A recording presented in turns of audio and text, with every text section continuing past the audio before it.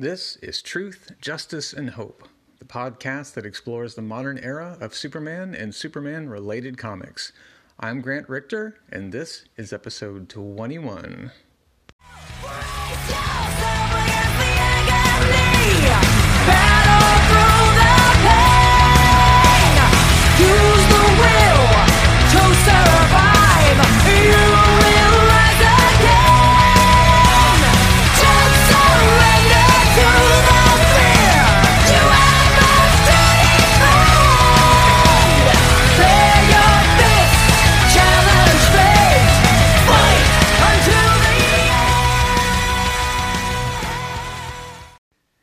Truth and justice, my friends, and welcome back to the show.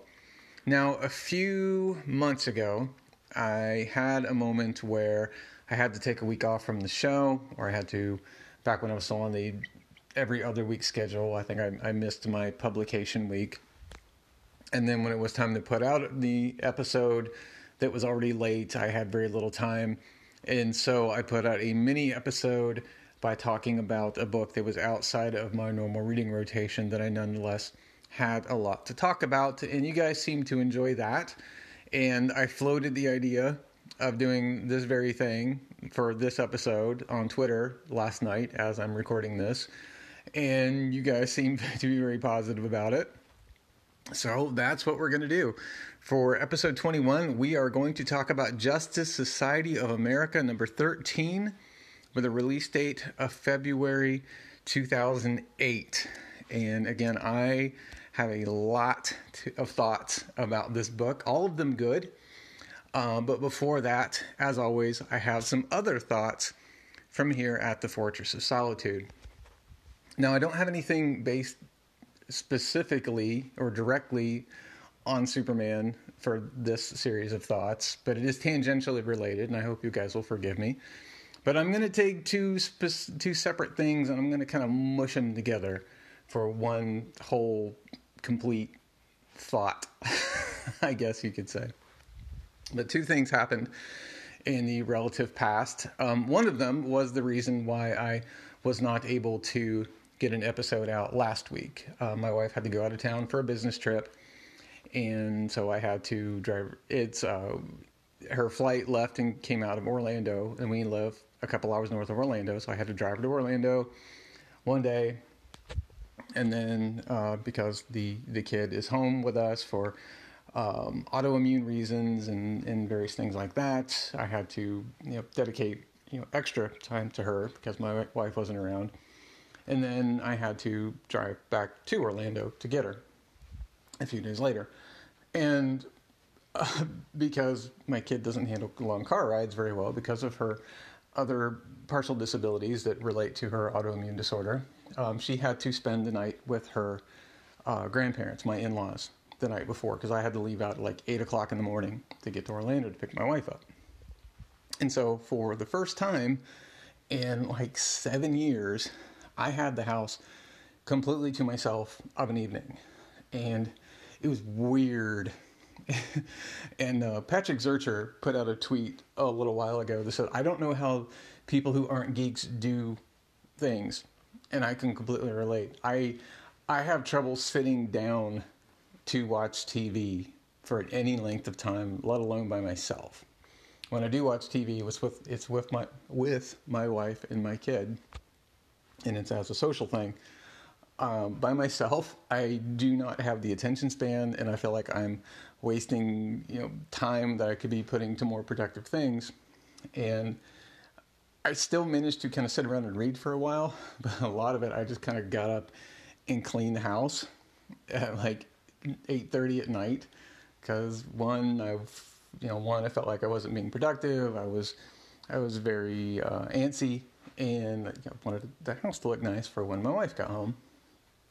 And, it's not like I can just order out a pizza because I have a lot of dietary restrictions because I eat really, really healthy. And so, I couldn't just order a pizza and watch the sports ball because I don't know how to do those things. And so it was weird. And a while ago, it might have been kind of fun to have the house to myself for that long a time, because I am kind of introverted. My conversational skills are maybe not the best. I can monologue really well, but maybe not back and forth conversation is not my best quality. And also because of my ADHD, I only have so much listen in me before my brain starts to feel itchy. And so, a while ago, having complete silence for a few hours might have been kind of fun, but now I'm so accustomed to have my family around me all the time, because not only do we have to homeschool the kid because of COVID, but my wife works from home. And so I'm, constantly around my family, and that has become a comfortable part of my brain space. And so it was very weird not having them here. So let me put a pin in that and go to the other story, and then we'll loop back around to how they connect. So the second thing is partly an announcement that I wanted to make, is that I am now collaborating with the dailyplanetdc.com, an online news magazine that is based on the Daily Planet from Superman Comics. And they put out actual news. It's very cool. It's a nonprofit function, but you should absolutely check it out. It's really neat, and a lot of people have put a ton of effort into this, and it's really worth your while. They cover, news, politics, entertainment, the whole gamut. And on their audio page, you will soon see a listing for my show, in addition to a bunch of others like Aspiring Kryptonians and Digging for Krypton, and a whole bunch of others. And it's really cool, and you should totally check it out. And also, when I have the time here and there, I will also be putting out a series of editorials that are similar to this section, or are my thoughts on social issues from a humanist perspective and through the lens of a Superman fan. But when I signed up for it, the editor said, okay, send us a byline explaining who you are and send us a photograph. And I'm like, oh, no, I don't like taking photos of myself. I'm not very good at it. But I got my wife to help me, and we went outside and we picked a nice backdrop, and she made me stand up straight and wiped the crust off my face and fixed my hair and took my picture. And I was looking at it when I sent it to the editor, and even though I take good care of myself, like I said, I eat really healthy, and I like working out when I have the time and the energy. The photograph was a reminder that I am, in fact, almost 48 years old. Because I do live in Florida, and even though I'm not out in the sun constantly, I have to take my dog for a walk 4 or 5 times a day, and so I've got little sunspots on my cheeks, which I don't love, and I had a little bit. I'm trying to do the like Tyler Hoechlin 5 o'clock shadow, and you could see some gray in that, and from where my hair poked out from under my hat, you could see a little bit of gray in that, and so it was weird having that reminder, because I don't feel that old. I feel, like I've said several times on the show, better than I have in like a decade and a half. So I feel like I'm in my early 30s. I have a lot of energy.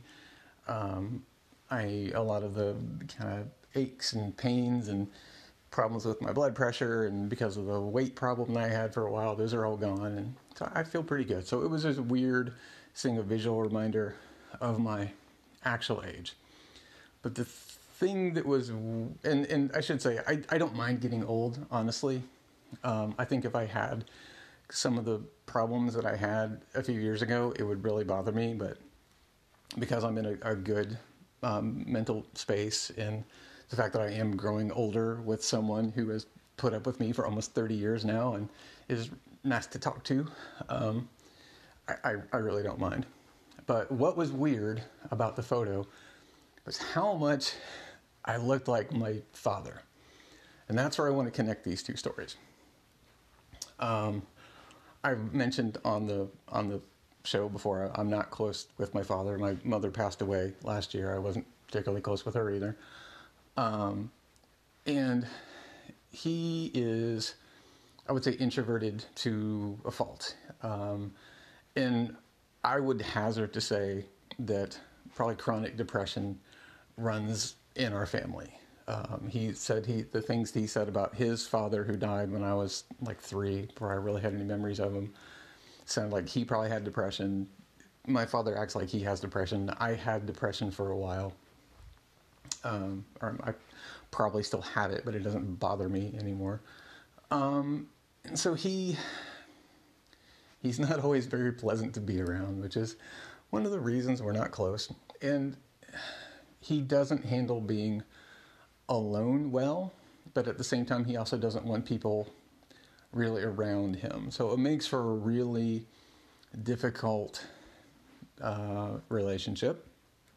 Like he doesn't necessarily want to be alone. He wants people to be around him, but he doesn't want people to interact with him, which is weird and awkward and uncomfortable. And just the combination of those two things, of how much I physically look like my father, and the fact that I don't feel the same way about being alone that I used to, was very contradictory. Like I said, I used to enjoy being alone a lot, and I would sometimes be resentful if my alone time got intruded upon. And as I got older, and the more I realized I looked like my father, how much I could see those things in myself that I saw in him, and that was part of the reason I started working on those things. And my father is in his 70s now, and I do feel bad for him that he's never been able to get past those things. And that's one of the things I'm proudest of in my life. There are a lot of things I regret doing. There's a lot of things I regret not having done. But I have a sizable list of things by now that I'm proud of. I'm proud that I put my wife through college so that she could then turn around and do the work that she does now. And I'm proud that I've done a good job of raising a happy child who seems to think that I'm doing a pretty good job. But I'm also proud of myself for having moved past this cycle of depression and anger that seems to have run in my family. And that makes me appreciate my found family that much more. I've talked in the past on the show about how much I value the idea of found family. Specifically my wife, and then between the two of us, our child, and how much they lift me up, and they encourage me, and they inspire me to do better. Like as far as working on myself, both for them and for me. And so I don't really have a lesson here that I'm trying to pass on, but these are just my thoughts on this particular moment. And if you are someone out there that is struggling with depression and anxiety and anger issues, I'm not a counselor by any means, but I'm just saying that don't give up hope. There is a path through it. Sometimes that path can be difficult. Sometimes that path can be very uncomfortable because you have to face up to a lot of things that you would rather avoid. But when you face them, it is easier to move past them, and it's possible to get better. And if you're struggling and you find someone to reach out to that can help you with those things in a professional manner. And like I said, if it's a problem for you, I do wish and hope the best for you, because I want everyone to live their best life. So that's enough about that. Let us go talk about a comic book.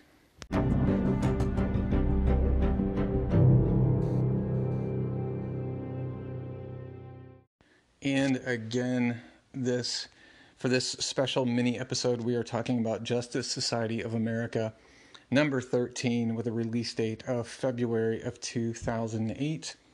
Give me just a second to find the creatives here. They write them kind of small. This is written by Jeff Johns and Alex Ross. Actually, it's a story by Jeff Johns and Alex Ross, written by Jeff Johns, penciled by Fernando Pasarin. The inker is Richard Friend. The colorist is Alex Sinclair. The letters are Rob Lee.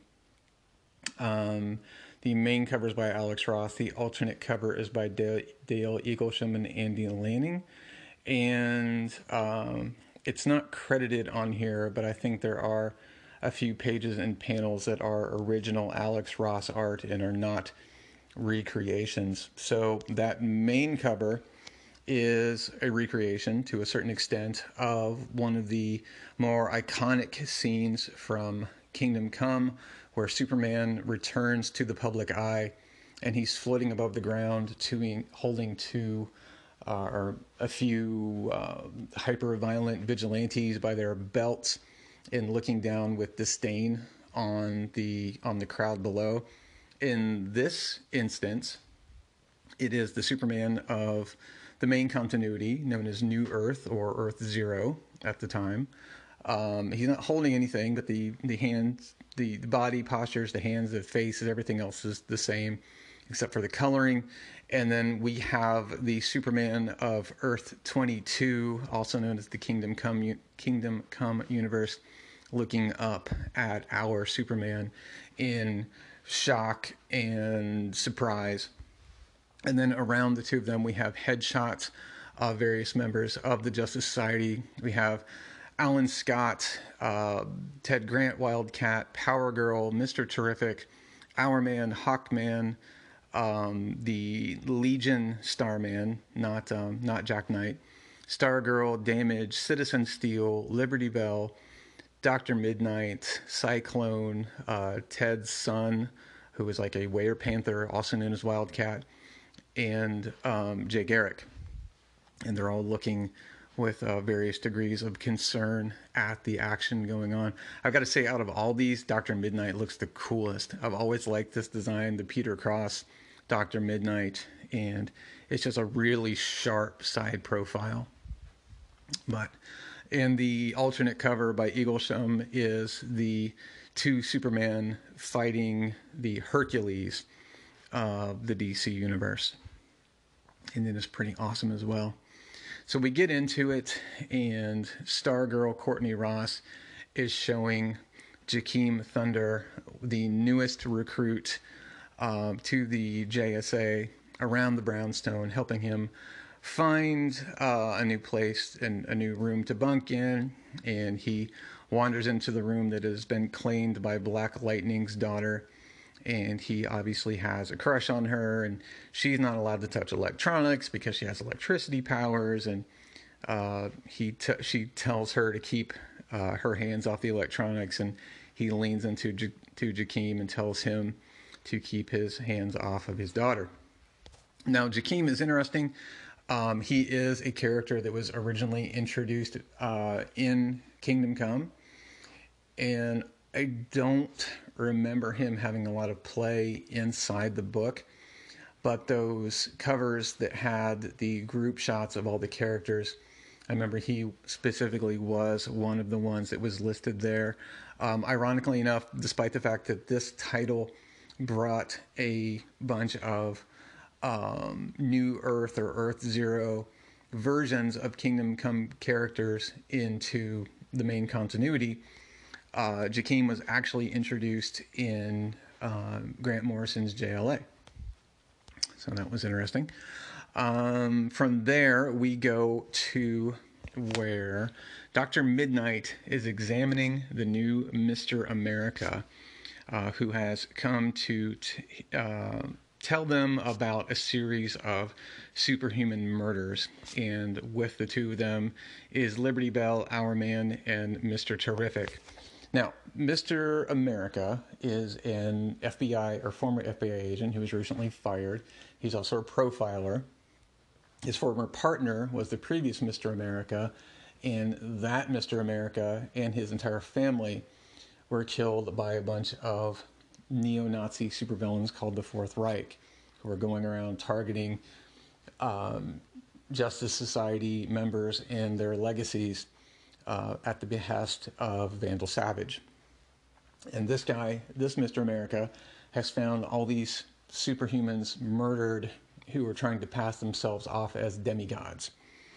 And I gotta admit, if Mr. America was a character that I had read about when I was a kid, like between 8 and 10, I would have been all about it. His costume looks really cool. It's very simple. It's a pair of blue pants.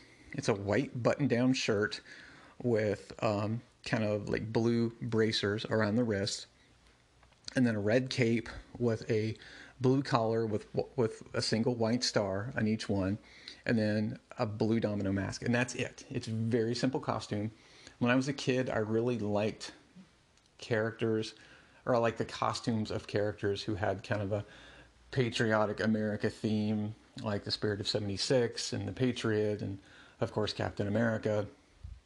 And I would have really liked him because when I was a kid, I also liked non-powered characters, just because I thought it was more fun and believable to pretend to be a non-powered character. And here's what I don't like about him.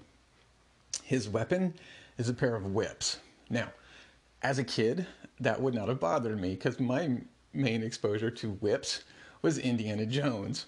But having a character who is representing America and having his signature weapon be a whip is a bad look. It is very tone deaf.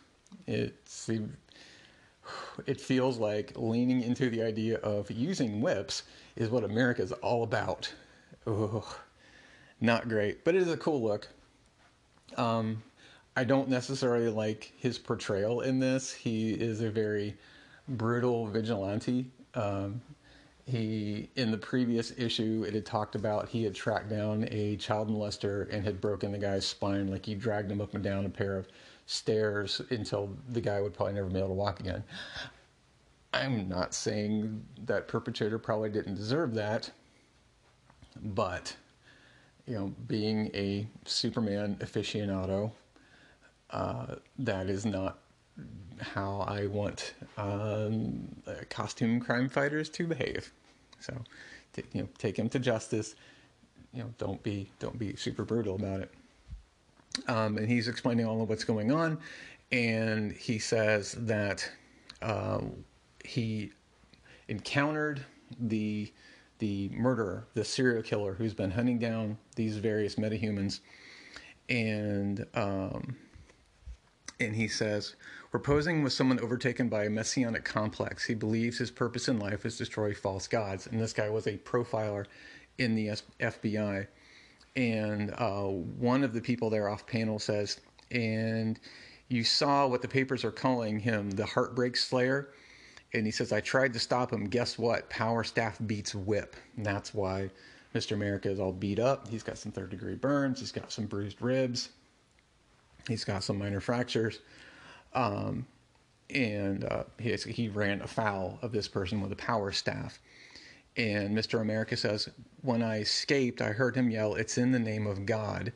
As it echoed through the tunnels, I realized this maniac wasn't saying God, he was saying Gog. And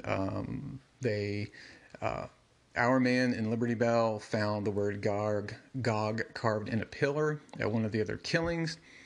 And Mr. America says, does Gog mean anything to you?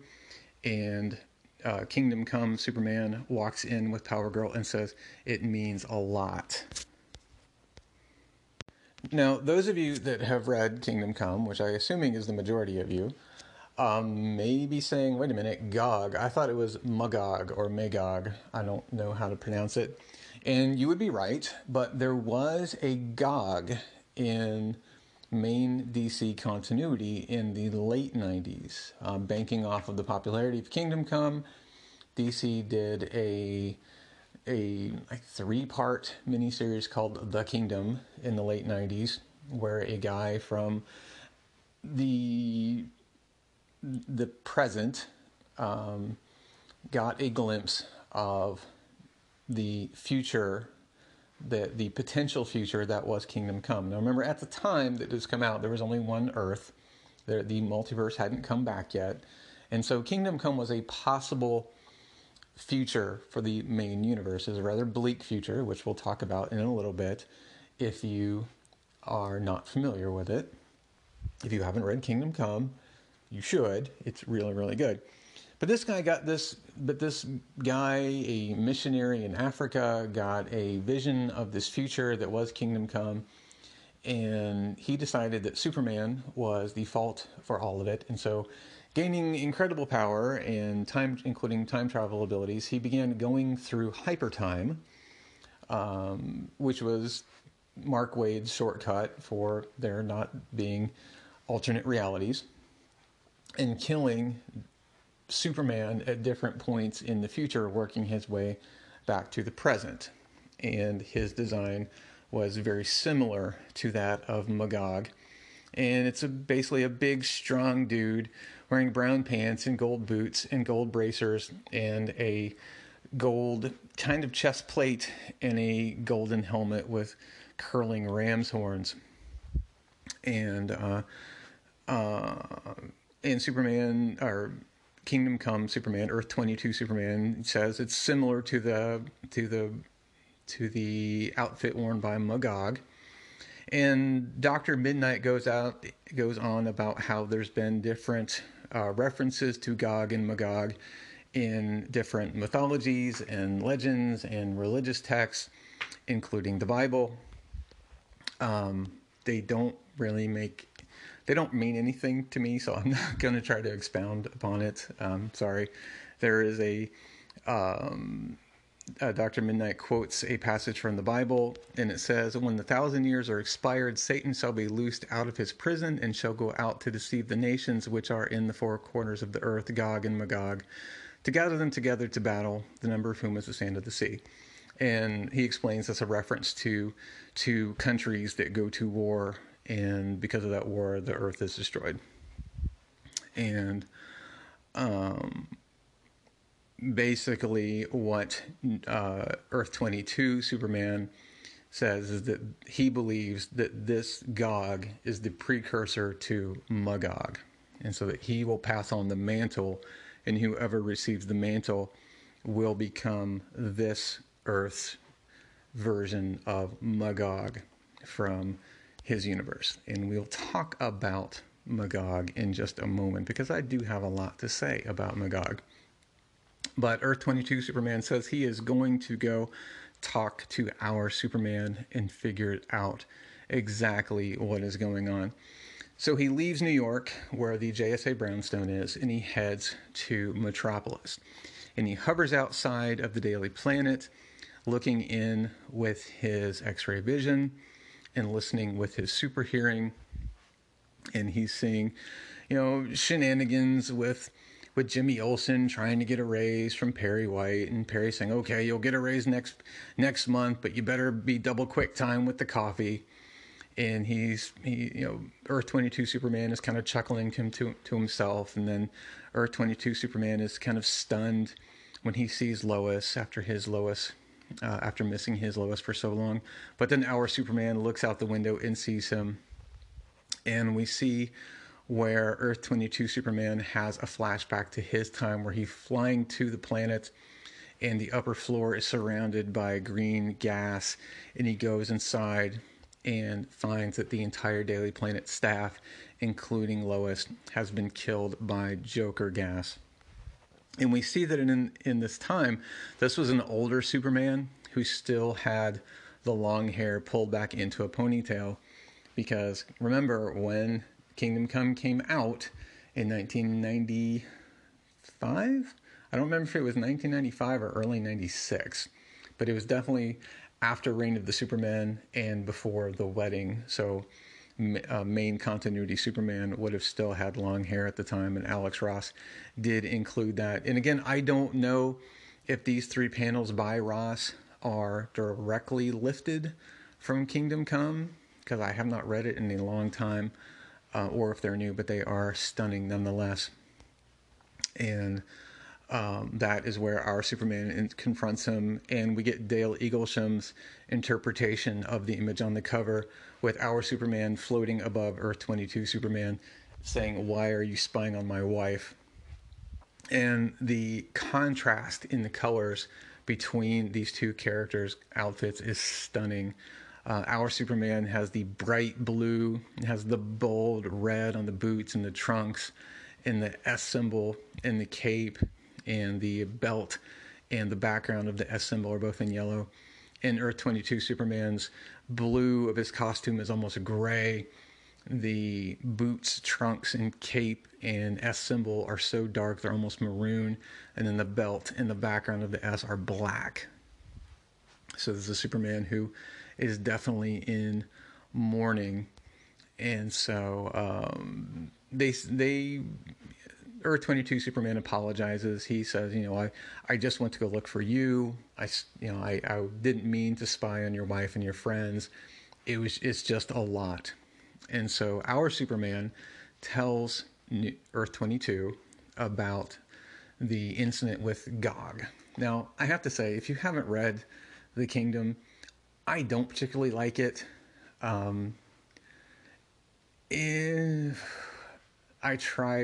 read it last year for the first time. It's not my favorite.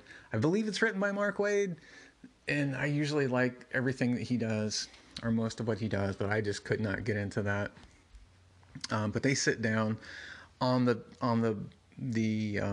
globe of the planet, and Earth 22 Superman tells him about the future of his Earth, about how the Daily Planet staff, including Lois, were killed by the Joker, how that Superman apprehended the Joker, and then on the way to trial, Magog murders the Joker, and how Superman then arrested Magog. Magog was acquitted by a jury, and the general public took Magog's side on that, and then emboldened by Magog's actions, it gave rise to a new generation of hyper-violent vigilantes. Now, this is what I'm going to talk about.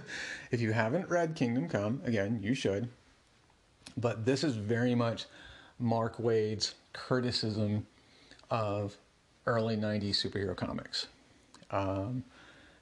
And probably specifically Cable, because Magog is very much a satire of Cable. He's a tall, very muscular white guy, older, white hair. One of his arms looks completely cybernetic, only it's like those gold bands instead of silver. He has a scar on his face. He has bandoliers and straps and pouches and stuff. Only instead of a gun, he's carrying a big energy staff. And what's ironic is that by the time Kingdom Come came out, Marvel had started taking Cable in a different direction. If you don't know, I am a fan of kind of mid to late 90s Cable, starting in like 1994, when Fabian Nicieza really took over X-Force and Cable had his own ongoing series. I really liked that era, and that was there where they'd moved away from Cable having big guns and being... When Cable was first introduced, he was pretty much supposed to be Rob Liefeld's idea of what Dark Knight Returns Batman would be like after he gave up being Batman. There's even one of the panels of Cable's earliest appearances in New Mutants where it's almost a direct lift from a panel in Dark Knight Returns where Bruce doesn't have the costume on, and he has his arm in this kind of bionic cast, right?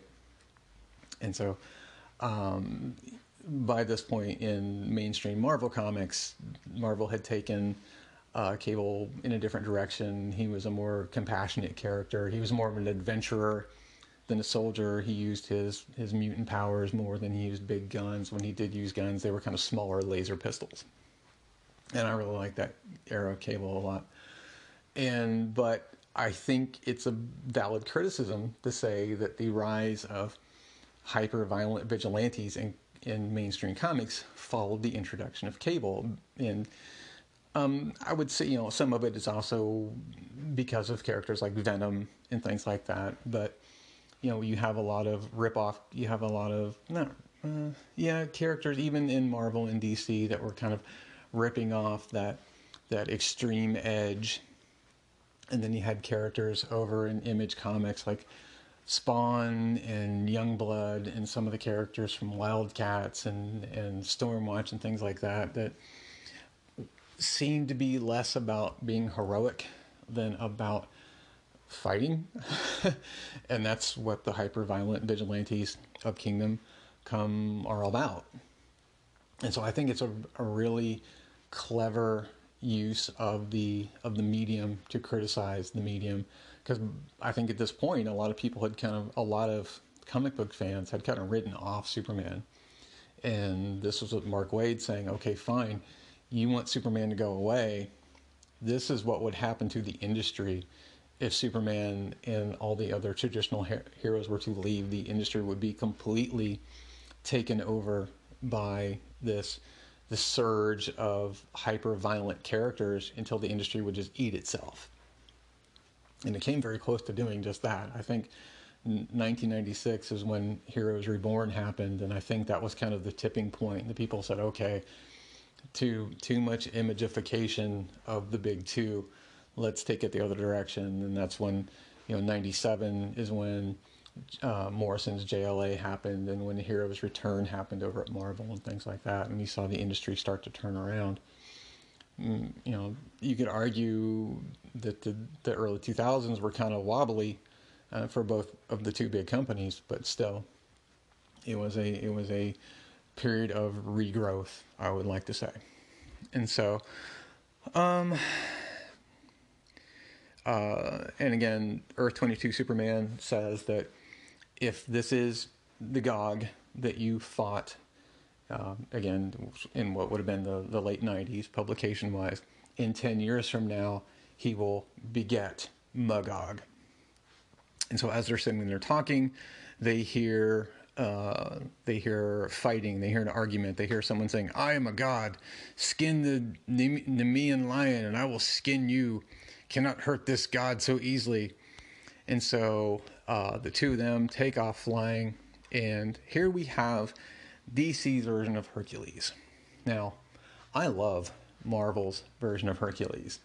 He's a big goofball who probably thinks with his beer mug more than he thinks with his head. But I think he's kind of a lovable goof.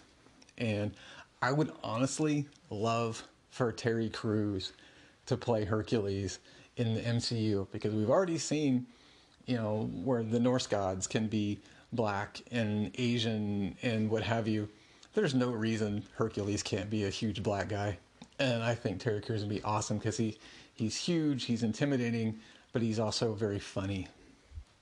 And I think that would be great. And I've been saying this for years now. But they get there just as Hercules... Oh, wait, I should back up. I hate DC's version of Hercules. He's supposed to be despicable. It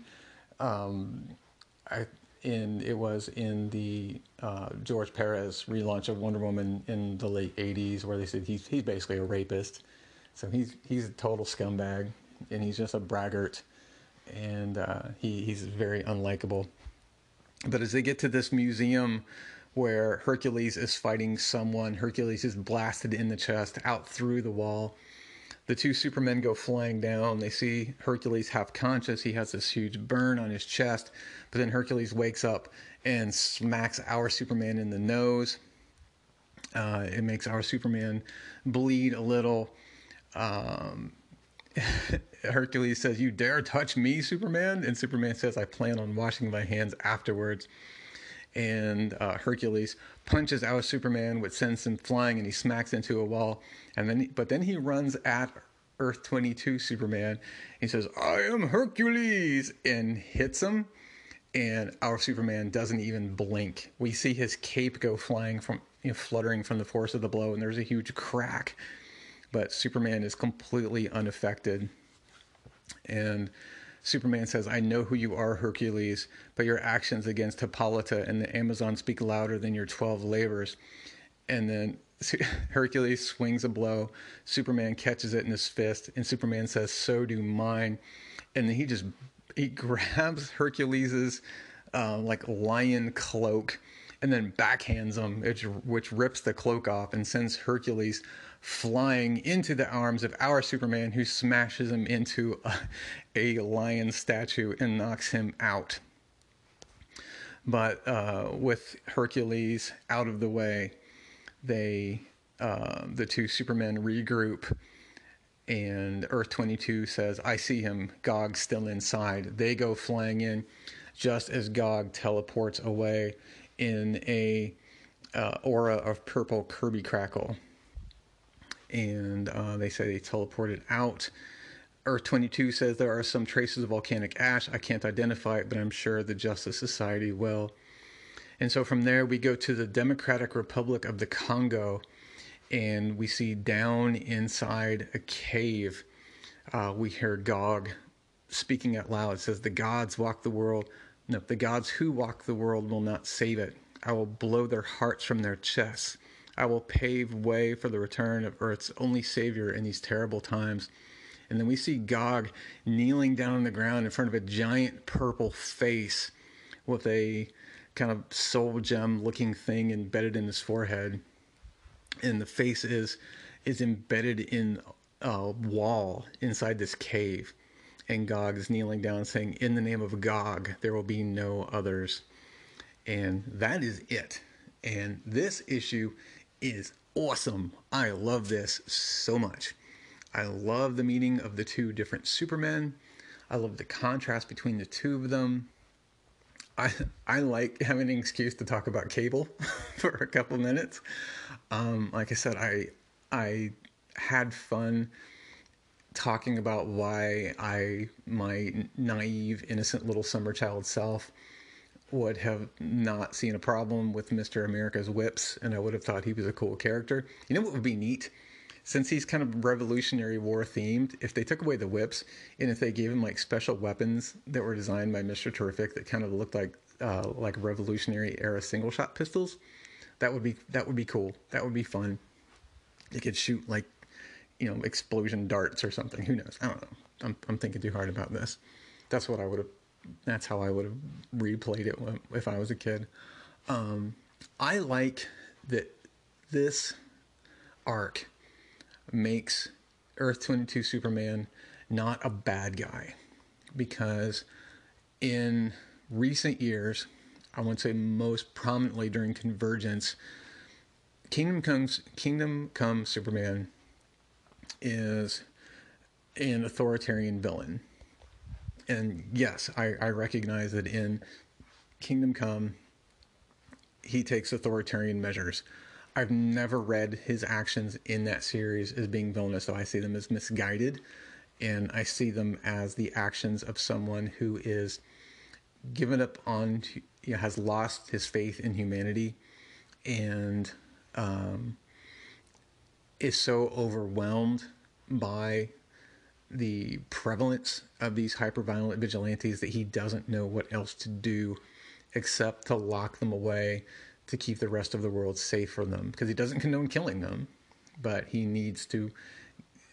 And I like that towards the end of it there is kind of a solution that is more about redemption and about rehabilitation than it is incarceration, which is really cool.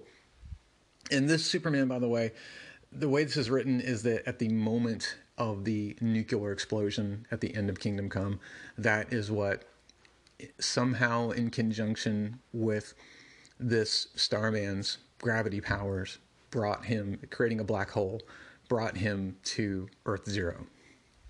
So really fun story. My only thing I don't like about it is that Dale Eaglesham did not do the interior art on this. I thought the art was fine.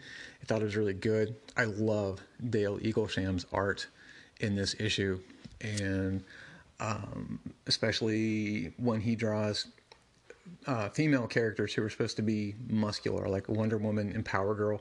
He makes them look great. Their proportions are all excellent. They don't look garish. They don't look not to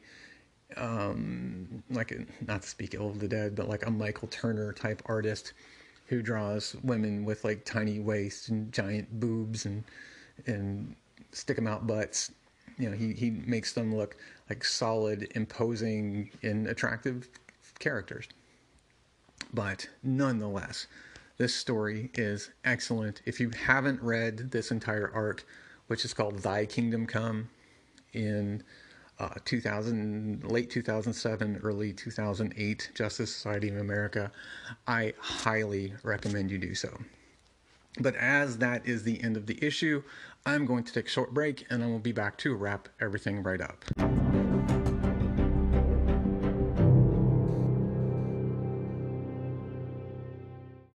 And that about does it for this mini episode 21 of the Truth, Justice, and Hope podcast.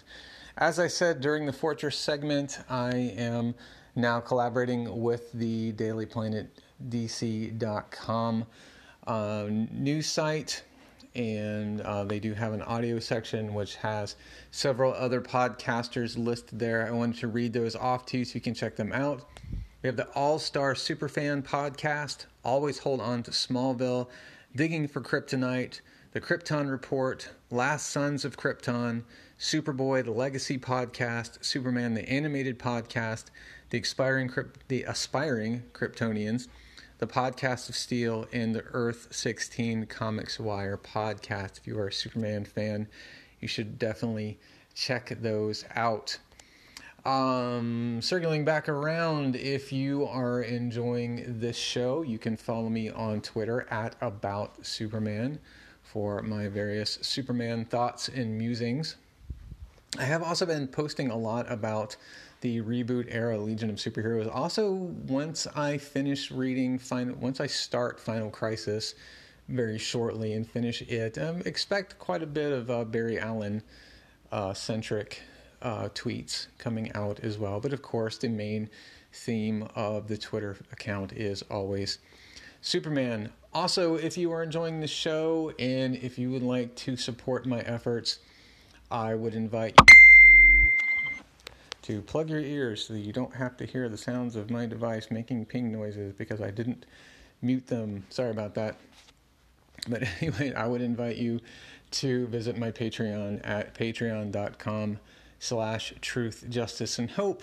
You can support the show financially that way. You can show that you like what I'm doing, and as a gift to those who donate to the show, I have now 4 episodes up.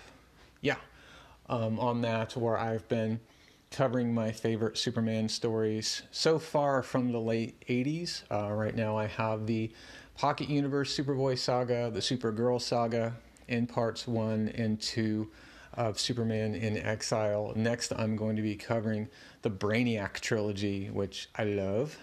And technically I think that also came out in '89. So we're not out of the 80s yet, but we're getting there. And we're definitely getting into more of an early 90s feel of Superman comics on that feed. So check it out. Tell your friends. Tell Senator Ted Cruz. Sorry, that's an inside joke. There's a podcast I listen to called Tighten Up the Defense, and they're always saying, well, who can you tell about this show? And I always write in and say, you should tell Senator Ted Cruz. I don't know why. I just think it's funny. Don't tell Ted Cruz. I don't want him listening to my show. Anyway, I'll be back next week. I don't think I have any pressing events that will conflict my schedule. We should be back into the regular reading rotation with the comic books that came out September 21st of 2016. I think I'm going to just confine those episodes that have to do with current titles to just World's Finest for now.